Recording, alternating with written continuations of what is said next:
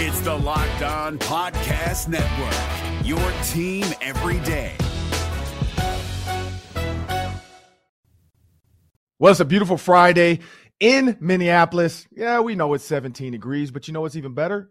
A weekend filled with football. We got Iowa, Minnesota, and we got the Vikings and the Cowboys. There's something sneaky about this Cowboys game that we have to get into when we get into this round table. I'm going to have Gabe Henderson, Luke Inman, and then, of course, Sam Ekstrom joining me. But before we get into that, you're going to want to stick around because there's a way the Vikings can absolutely destroy the Cowboys.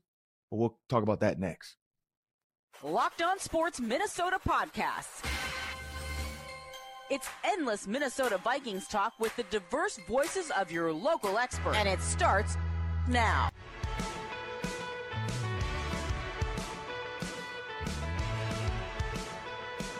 Welcome to Locked On Sports Minnesota's Friday football round table. And of course, we had to get another pinch hitter in here. We had to sub out a receiver. We subbed out the 6'4", slow tight end type receiver. We added a shifty slot. And Gabe Henderson, for those that don't know, Gabe played slot at Liberty, so he knows a little bit about football. But I want to introduce Gabe Henderson. We got Luke Inman, who's one of the most interesting men in the podcast, and we got Sam Ekstrom. But Gabe, let's jump out there, man. Everybody's talking about it. My guy Pat McAfee, put it up there. LeBron, we know LeBron lies, so who knows what his tweet was. It probably would have been his tweet. It's probably Maverick Carter, but LeBron's a habitual line stepper, as Jalen Ramsey called him out this past week. But hey, when you saw the video and then go back to that play, what was going through your head, and what was that sequence like in the Vikings-Bills game? Yeah, it's crazy. It's been a crazy week just, from that video. And usually, like, the Vikings, when we post PA's calls, we only post literally one video. So if there's like 7 explosive or 7 touchdowns, we'll only post the best reaction. So the fact that they did like a compilation of the game and the sequence of events, I was like, oh, fans really get to see what goes on in that booth. And dude, I went through every single emotion, and I feel like fans realized that. I guess I couldn't hide my emotion on camera. So I think the toughest part was trying to stay quiet throughout PA's calls, because like I was like, oh my gosh, like I was screaming. People were thinking I was mute, but like I was legit screaming.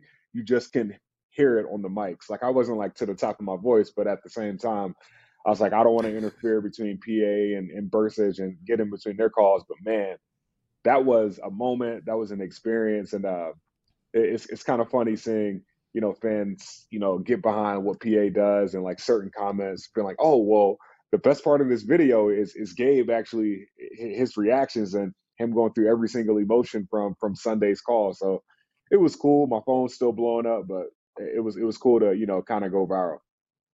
I was expecting you to hit the gritty or something, man. Like you should have been in the back throwing up the bees, hitting the gritty or something, or punching Bursage in the solar plexus. It's actual footage of me doing the gritty after a JJ touchdown this year. We just never put it out. So maybe next time.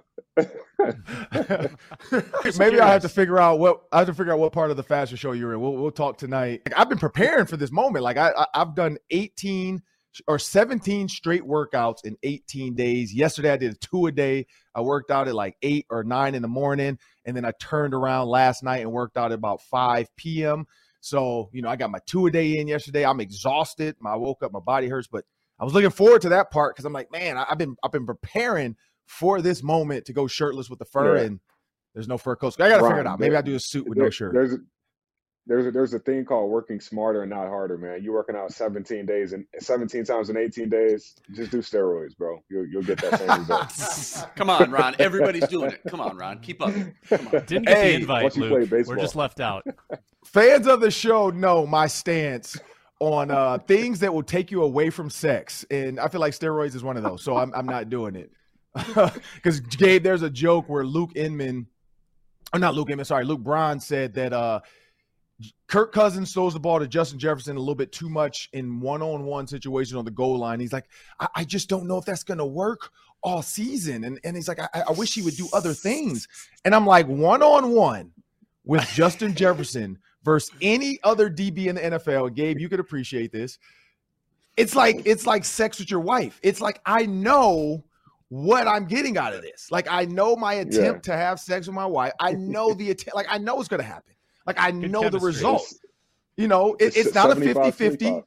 Exactly. Maybe 80-20, depending on how you started the day off. You know what I mean? Like, oh, man. So that's where, and Luke, you know, Luke's, I think, is unmarried. He's young, so he doesn't understand that. But I'm like, one-on-one with Justin Jefferson, give it to me every my chances, I like that chance. 80-20, 75, you don't 25, pass that I like up. Somewhere Luke Braun is like, what? What are you talking about? I don't get it. Let's talk stats and Snickers and Twix. So what's the film say? What's the film say? Let's go watch the film. Right. That's what he says. Yeah. So here we go, fellas. Let's start the show off. First topic, Vikings, Cowboys, keys to victory. It could be something small, something big, something great, something scary. Could be a hot take, whatever you got. We're going to start 1 minute on the clock for everybody, and we're going to start with you, Sam Ekstrom. What you got? Well, let's get Christian Darrisaw back. I think people were pessimistic that he was going to be playing in this game after the concussion.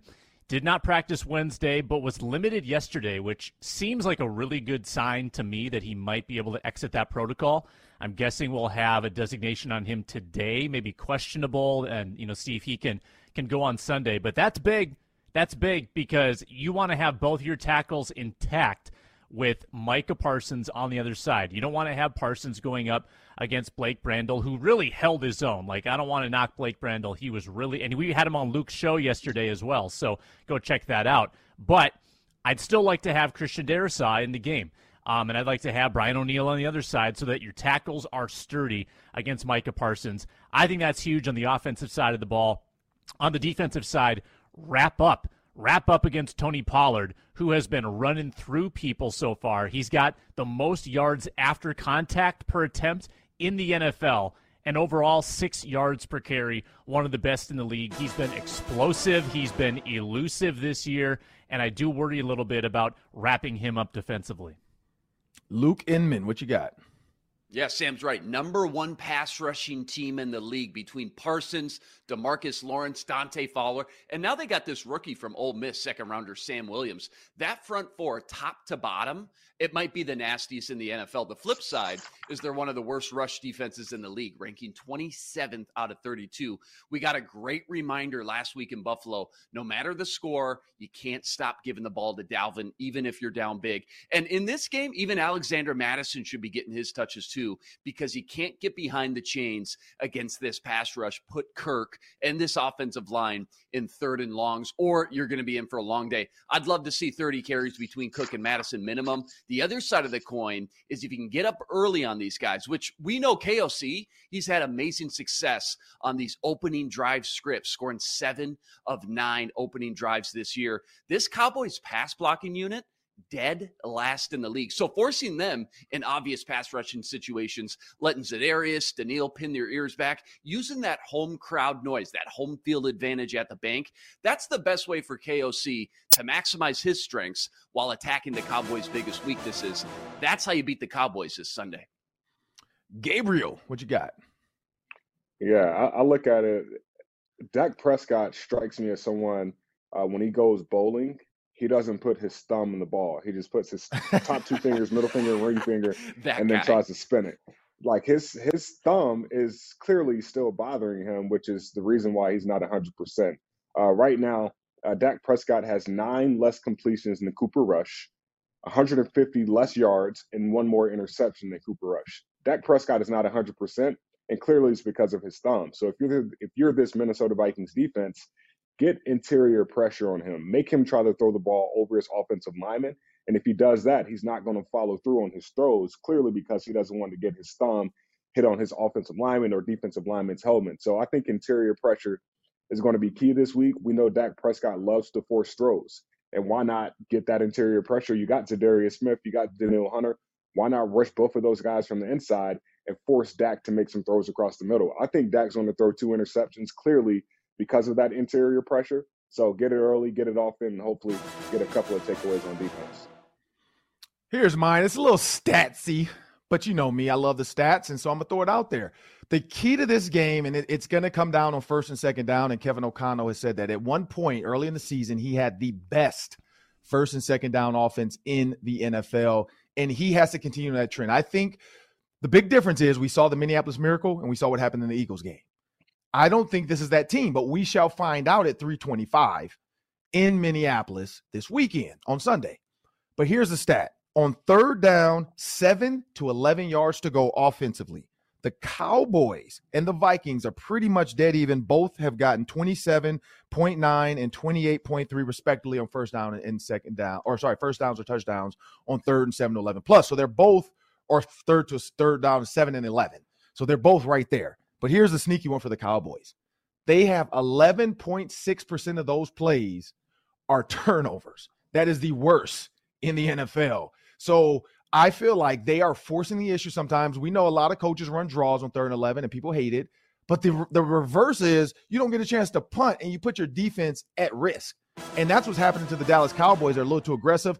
Vice versa, the Vikings, 53 plays of third and 7 to 11 plus, which is the most in the NFL. So they have to find a way to get some third down manageable plays, because when they're hitting on third downs, they can blow this game out. And I think that's the key to this blowout. Let's get into this. Do you think the Vikings should have re-signed Anthony Barr in the way this 3-4 defense looks? Let's go backwards, and let's start with you, Gabe Henderson. We're driven by the search for better, but when it comes to hiring, the best way to search for a candidate isn't to search at all. Don't search, match with Indeed. 93% of employers agree Indeed delivers the highest quality matches compared to other job sites, according to a recent Indeed survey. And listeners of this show will get a $75 sponsored job credit to get your jobs more visibility at Indeed.com/podcast. Just go to Indeed.com/podcast right now and support our show by saying you heard about Indeed on this podcast. Indeed.com/podcast. Terms and conditions apply. Need to hire? You need Indeed. No, I don't think they should have re-signed Anthony Barr. I think earlier in the offseason when, we were finding out that they were not going to re-sign him, it was like, all right, well, what are we doing here? Who are we going to bring in? And then you see that Zadarius Smith trade, not the trade, you see the Zadarius Smith signing, and it's like, okay, I get it now. Zadarius is going to wear 55. So it's like, okay, well, Anthony Barr is not going to be back. And then once we started to see how this defense was going to play out, it was like, well, where does Anthony Barr fit? Now that Ed Donatello's defense has somewhat of an identity, I don't think, Anthony could be a Jordan Hicks or Eric Kendricks in his offense. He's more of a pass rusher versus a guy who plays, the box. So I look at that and say, like, what do we have to do to keep him? I guess how could we keep him in purple if he doesn't fit this defense? So I never thought he would be back, but I don't think he fits this defense also, and I don't think that we regret not signing him. So I'm sure he'll be he'll have, this will be a revenge tour for him, heading back to US Bank, playing against his former team, but I'm glad he's on the Cowboys. Yeah, Reggie and I talked about the revenge factor a little bit yesterday, and I wonder for him when it got down to the business side of things here those last few years, he sat there, he watches his boy Eric Kendricks get paid, Harrison Smith gets the bag, Adam Thielen, Hunter, everybody gets paid. Was he looking around like, why am I the last in line? Why am I viewed like the guy who's most expendable? He was a huge part of some of those great defenses under Zim, but I think the flip side, near the end, he had such a tough time staying healthy. Only started 17 of 39 games those last 3 years. He missed 21 games those last 3 seasons, and his play really started to deteriorate from what we were used to seeing. Remember that Halloween game, 3rd and long? You got Zeke behind the chains, just got to wrap him up in open space for the win. We all know how that ended. So I certainly think the decision to let him walk was justified, especially given the switch to a new 3-4 defense. Being able to get a guy like Jordan Hicks, by the way, to step in for a fraction of the price too, by the way. Just another big win for Kwesi's resume as we look back and see what he did this offseason. Yeah, could you have found some role for Anthony Barr at $2 million this year? Yeah, I think you could have. I mean, I think that's a super reasonable price for someone of his credentials. But Gabe is right. There's not a spot for him. He's not an interior backer. He's not a phenomenal coverage linebacker. And he doesn't have a lot of experience as a traditional pass rusher. Mike Zimmer would scheme blitzes for him, but most of those were blitzes where they would open up a gap and the seas would part and Barr would shoot through. It's not like he's used to taking on offensive tackles one-on-one. So I'm not sure how productive he would have been in a bigger pass rushing role. I think that it's probably appropriate that as Zimmer went out, Barr went out, because nobody appreciated Barr's gifts more than Mike Zimmer. Just the way that offenses had to account for him in the 4-3, the communication he had with Eric Kendricks. I think he was probably underappreciated in Minnesota, and considering his injury issues last year, he actually played pretty well when he was on the field, and I think that was a good way for him to go out in Minnesota. No need to hang on to somebody who's probably on the wrong side of 30 and isn't going to get back to his glory days. So the best thing for Daniil is his hand in the ground. So now we're starting to see a hybrid type of look on certain pass down situations where Daniil's able to put his hand in the ground. If you flip that, Zadarius Smith is actually going inside. He's playing at a 5 sometimes. He's running the loop. I don't know if Anthony Barr is that true guy. He's also taking on tackles in the run game, and that wasn't Anthony's strength. When you look at Anthony Barr this season, only 2 quarterback hits. He has no sacks. I think that was the time, because we asked for years and years and years to unleash Anthony Barr and let him just go after the quarterback.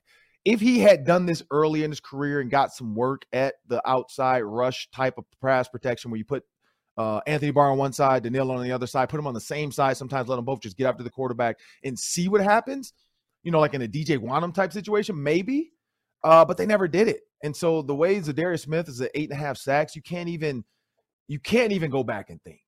You can't, and that's where I go with no. Like you can't go back, because you don't know what you're going to get health-wise. You don't know what you're going to get attitude-wise. And sometimes it's best to just move on for everybody. And it's working out for the Vikings. I don't know how it's working out for the Cowboys, but we'll see on Sunday. But here we go. The number 1 seed is up for grabs now because the Eagles lost. And because the Eagles lost, the Vikings now, it's kind of neck and neck. Both are 1-loss teams. I look at the Eagles situation down the stretch. They have a tough one. The Vikings, I think this is one of their last 2. This stretch we already talked about was tough, and I said 2-2. And they have the Cowboys and the Patriots left in this. And then it could be smooth sailing. I mean, you do got the Jets. Yeah, but I think the Jets is a winnable game. But this Cowboys-Patriots game, again, if they lose one of these people, don't be worried about it. But the number 1 seed is up for grabs in the NFC. How many wins will it take the number 1 seed in the NFC to be either the Eagles or the Vikings or somebody else? Could it be a dark horse that all of a sudden they both lose the next 4 games and somebody with 3 losses, like I think the Cowboys with 3 losses, maybe they win the NFC? Might not happen. Probably won't happen. But let's start with you, Luke. What's it going to take to get the number 1 seed in the NFC?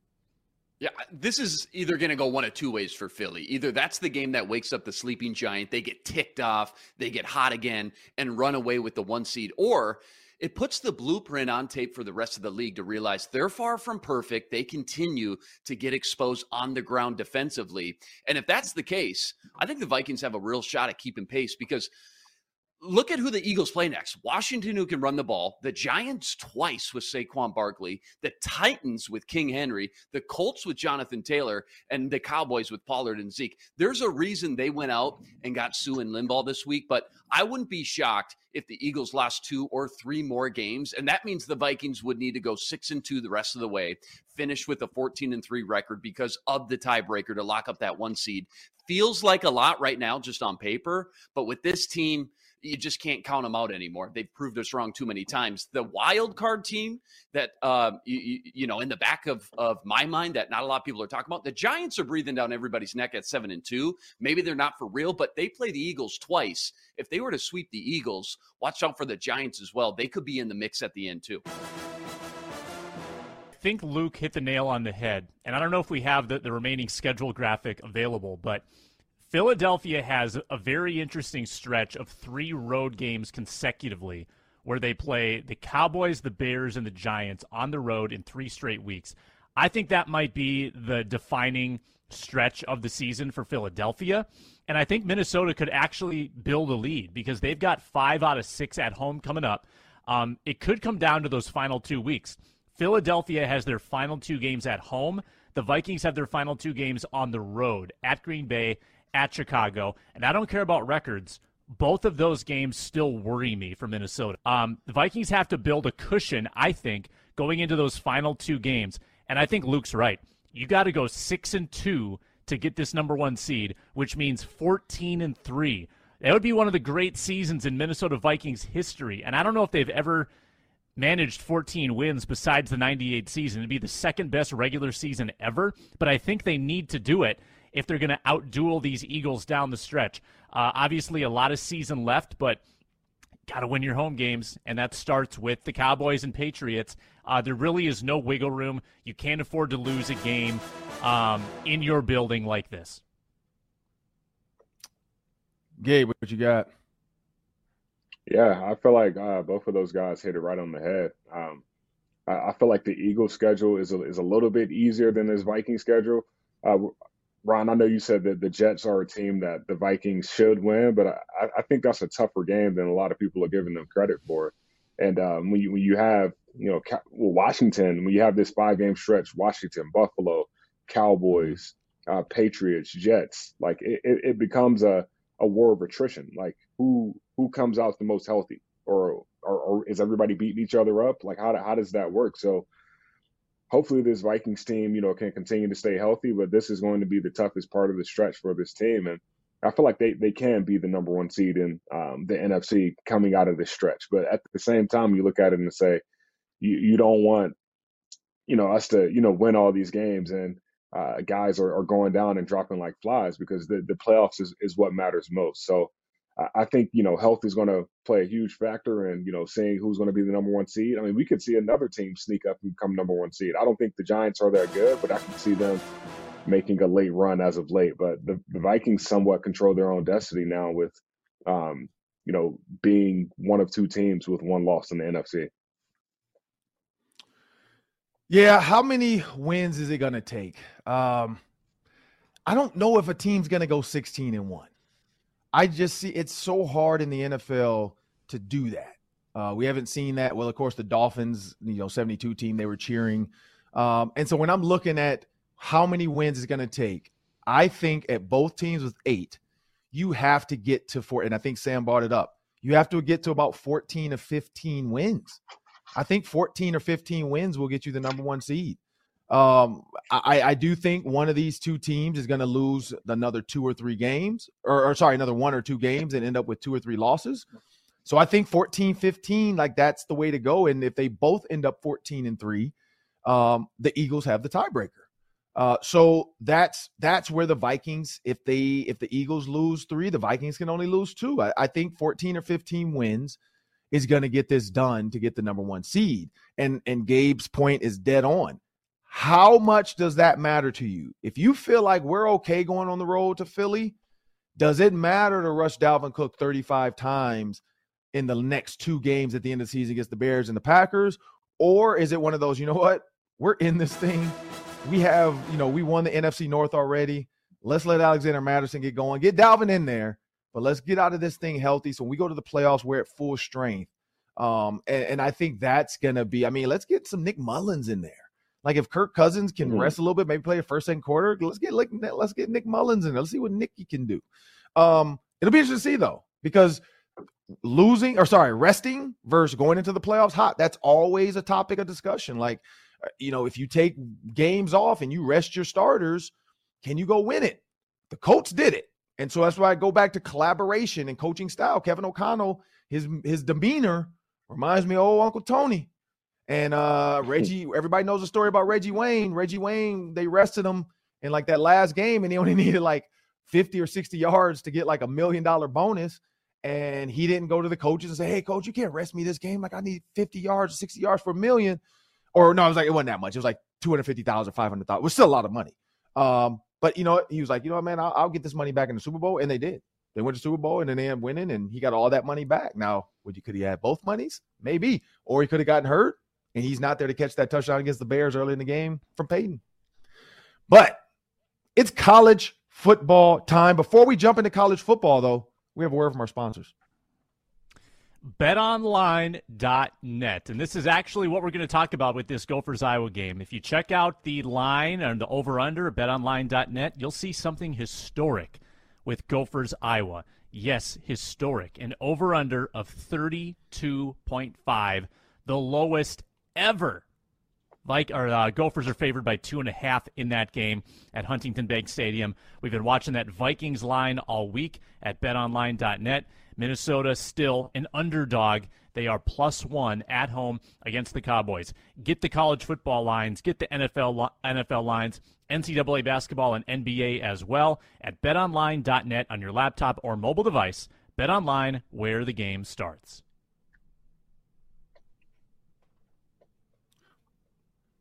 Oh, Sam Ekstrom, like you said, bet online. By the way, people, you're going to want to stick around for this segment because every time I've given you guys a bet, it's hit. I told you guys to bet on the Vikings and the Bills. I don't know if you listened to me or not, but we'll see. Here's one I'm going to give you. It's going to be a lock. Take it. BetOnline.net. But, Sam, over-under, 32.5, lowest ever. Which side are you taking? Are you taking the over or the under? Oh, boy, that is a low number. So they're saying the Gophers are favored by 2.5. So basically what they're guessing is a 17-15 game. That's more or less the score that they think, 17-14. Yeah, it's going to be like 1st to 10 wins this game. I mean, the Iowa defense has been playing great in their 3-game winning streak.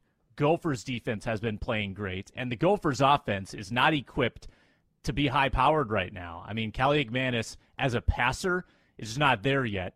Gophers are going to have to run the ball to move it at all. It's going to be 20 degrees.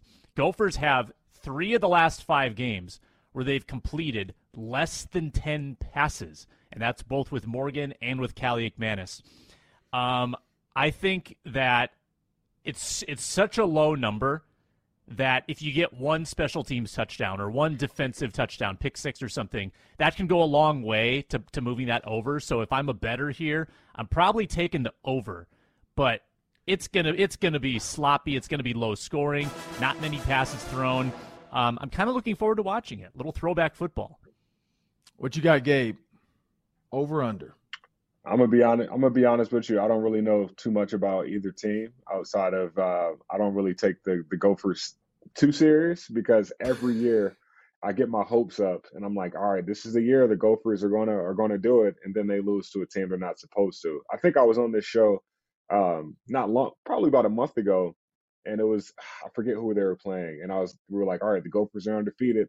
Are we taking the over or are we taking the under? And I took the over, and I was just like, thinking back to myself, I'm like, man, I should never took that over. And then they ended up losing. So, Ryan, you know better than I do when it comes to the Gophers.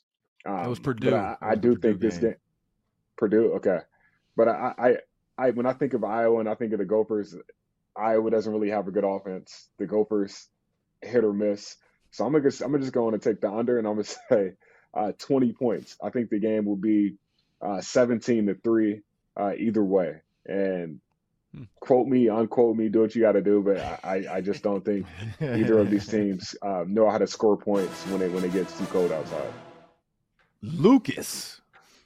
Yeah, I've learned over time when the over-under is so extreme one way or the other, you lean into it, you take that side of the coin. So when it's this crazy of an under, I'm taking the under. Let's think about it. 19 degrees out Saturday, 15-mile-an-hour winds. Last week, Iowa had 146 yards of offense, 94 yards in the air. Gophers only threw for 64 yards passing versus Northwestern. And yet both teams won. How? You're talking about the number 4 and number 5 ranked scoring defenses in the country. And this is how both teams are built to win games. Gophers ran the ball 56 times last week. They moved the ball well. Problem is, last time they faced a defense this good was Illinois. They had serious trouble moving the chains. They lost that game 26-14. This Iowa defense is for real. They got a linebacker I want you to watch, number 31, Jack Campbell, absolute stud. He's going to be a top 50 pick, sideline to sideline, old school bruiser, built for games like this. He might end up with 15 tackles. So between the top 5 defenses, the brutally cold conditions, and the fact neither of these teams can pass the ball, the clock's going to be running a lot. Very little stoppage, very little scoring. Take the under. Feel good about it because this thing, I think Gabe's right, might be 10-9 when it's all said and done. Good breakdown. Well, I'm going to go with the over just because I'm going to be there and I want to see points. But here's the thing. The Iowa defense actually scores touchdowns and points more so than their offense in a lot of these games. I forgot what game it was, but it was 7-0. And if you didn't know what happened, you would not have understood it. But they end up getting 2 safeties and a field goal. I think it was against like South Dakota or something. And it was like 7-0. So when you turned it on, you're like, oh, okay, Iowa score. And then you look back, and you're like, wait, what? Like they got 2 safeties and a field goal, and it was 7-0. And so this team finds ways to put points on the board defensively. The Gophers, and here's where I go with this. Everybody remembers this movie, right? Bang. This is how the Gophers are born. I didn't see the warmth until I was a man. And by then it was nothing to me. They've been born in this cold. Like they practicing. PJ Fleck takes snow from outside and brings it into the indoor. He gets these guys. We did the PJ Fleck show over there on Tuesday. It was freezing in the indoor. They prepare the players, even though they're not going to practice outside because he's not stupid. He's like, wait, I don't want to be freezing.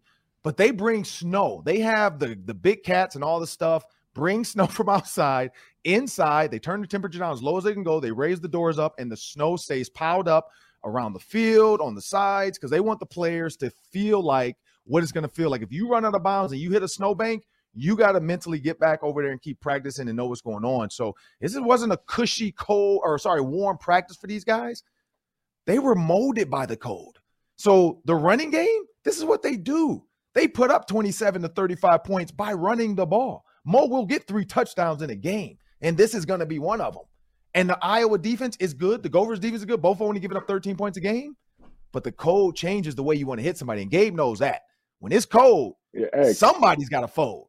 And it depends on who's going to be. But I think the Gophers are molded in it. Can we start a petition to get the Gophers in a dome? Like that's just like that's uncalled for, to bring snow into an indoor facility. And it's just like, just get them a dome. Like, get them a dome. Like, what are we doing? They had a dome. They had a dome. They built. They still have a dome. They literally Saturday morning. There's nothing going on at US Bank except maybe high school football, but I don't think so. They can go over to US Bank on Saturday, but hey, this is what they do.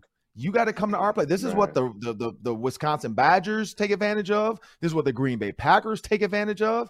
This is what the Gophers are about to take advantage of. It's cold, and Iowa plays outside too, but it's a little bit warmer. I don't know. You only drive 4 hours south. It's a lot warmer. 4 to 5 hours south. Hey, you got to come up to it. We've been molded by this cold, and they are going to run the ball. We got another one. The Wolves and the Wild start off to a 500 start in about 15 games. Which of the two, the Wild or the Wolves, which is more disappointing? I'll start with you, Luke.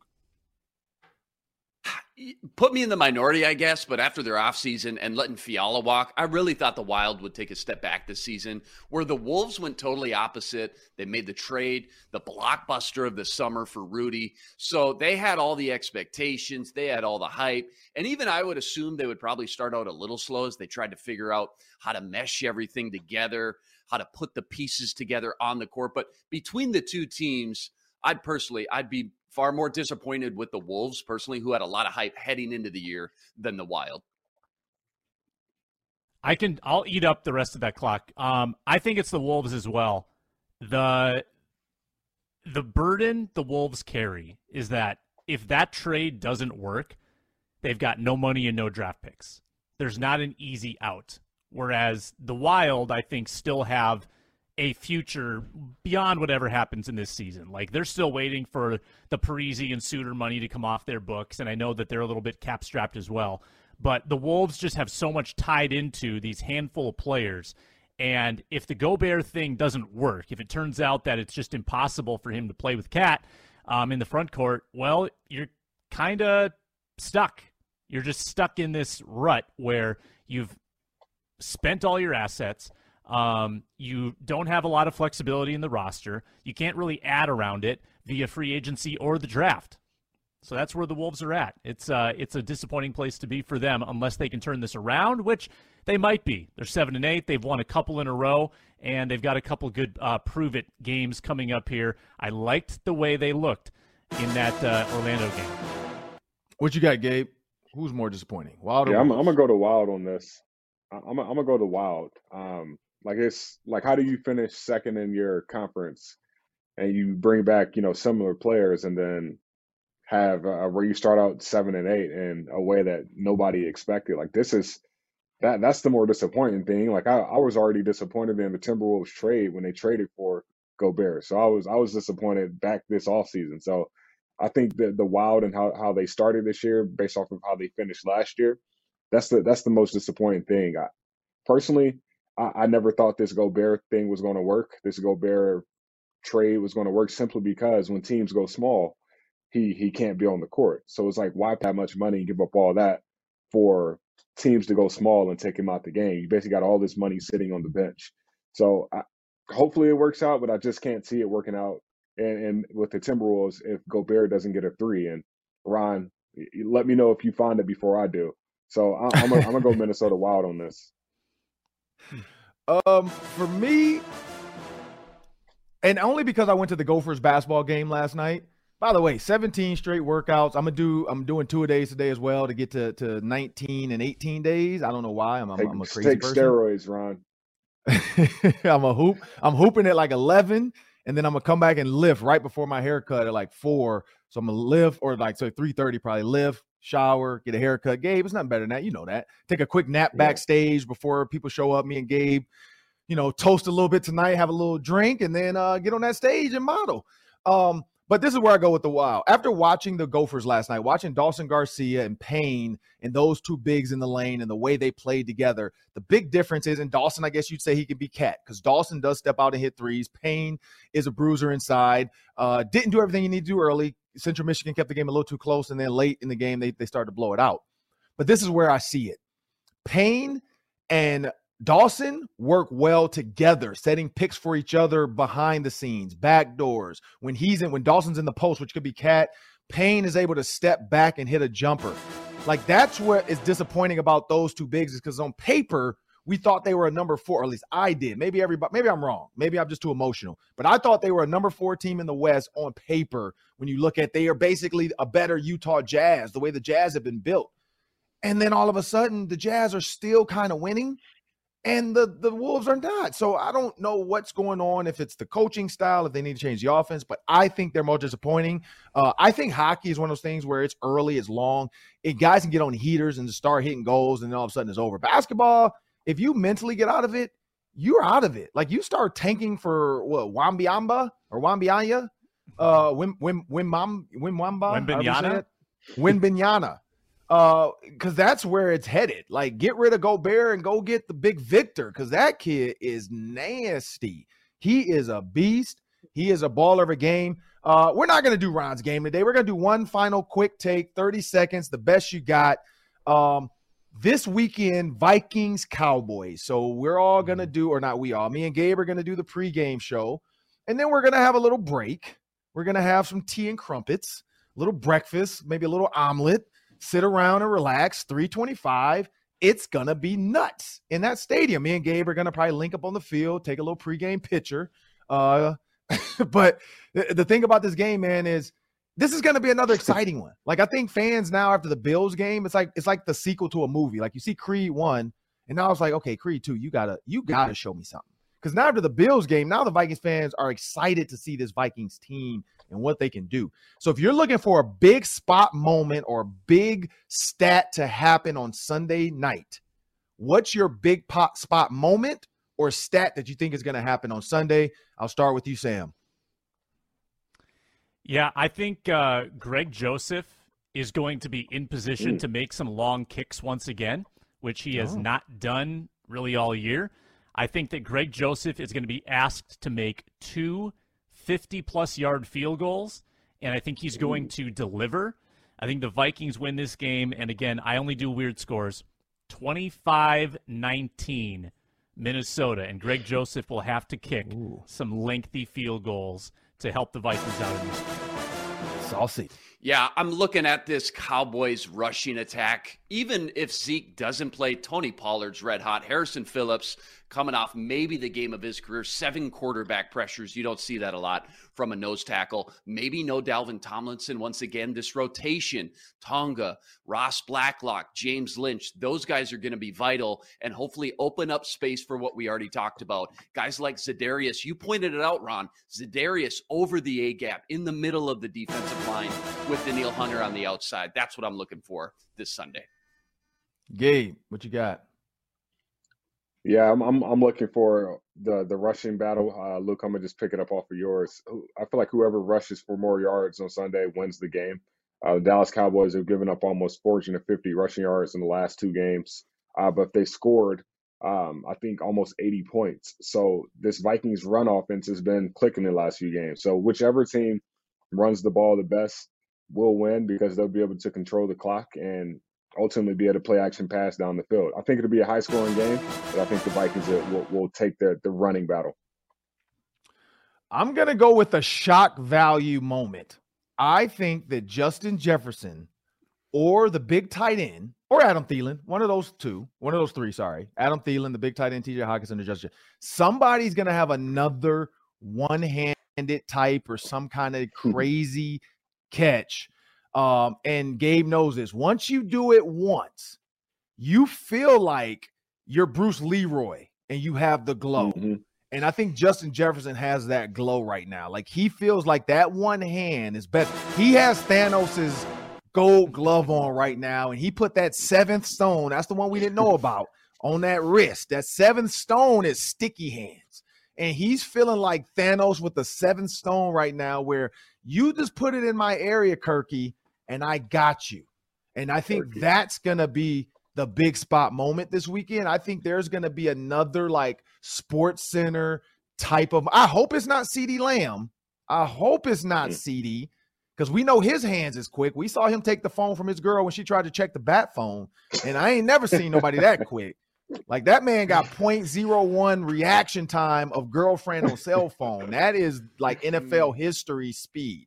Like, oh my goodness. So I hope it's not his one-handed, because he got that phone without even look. That was a no-look phone grab, with the side eye after. Like, you ain't slick, girl. Get out of my way. But I hope it's not CeeDee Lamb, but I think it's going to be a one-handed, ridiculous moment from somebody out of that crew this weekend, and I'm hoping it's Justin Jefferson. That's my big spot highlight moment for ESPN. I want to thank Gabe Henderson for joining us on the round table. I want to thank Sam Ekstrom, Luke Inman. We got Matt DeBritz back there working on the keys. And remember, people, go to your TVs. If you have a Roku TV or a smart TV, there's an app. You can go to search. You search Locked On Sports Minnesota. You can download the app, and then you'll have it on your TV to just watch the videos. I know you want to see what Gabe looks like. He looks the same as he does when he's standing next to PA. He's a cute guy. That's why he's modeling tonight. So make sure you download the app so you can see the videos. You can see all the jokes and the laughter. Maybe, I started the show off one week with my shirt off for Kirk. We'll see what happens if they beat Dallas, or if the Gophers beat Iowa. Maybe I'll come in with a snowman on my shoulders. I don't know. But I want to thank you guys for watching. Continue to download, like, share, comment. Let us know, what is your big spot moment this weekend? What do you think is going to happen? Is Kirk Cousins going to gritty? Like, after Kirk Cousins scores this weekend or throws a touchdown, does he do the hamstring gritty with Justin Jefferson? I don't know. You let us know what you think. He actually might pull it. Day.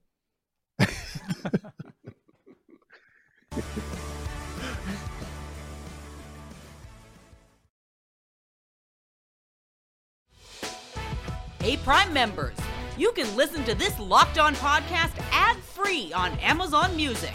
Download the Amazon Music app today.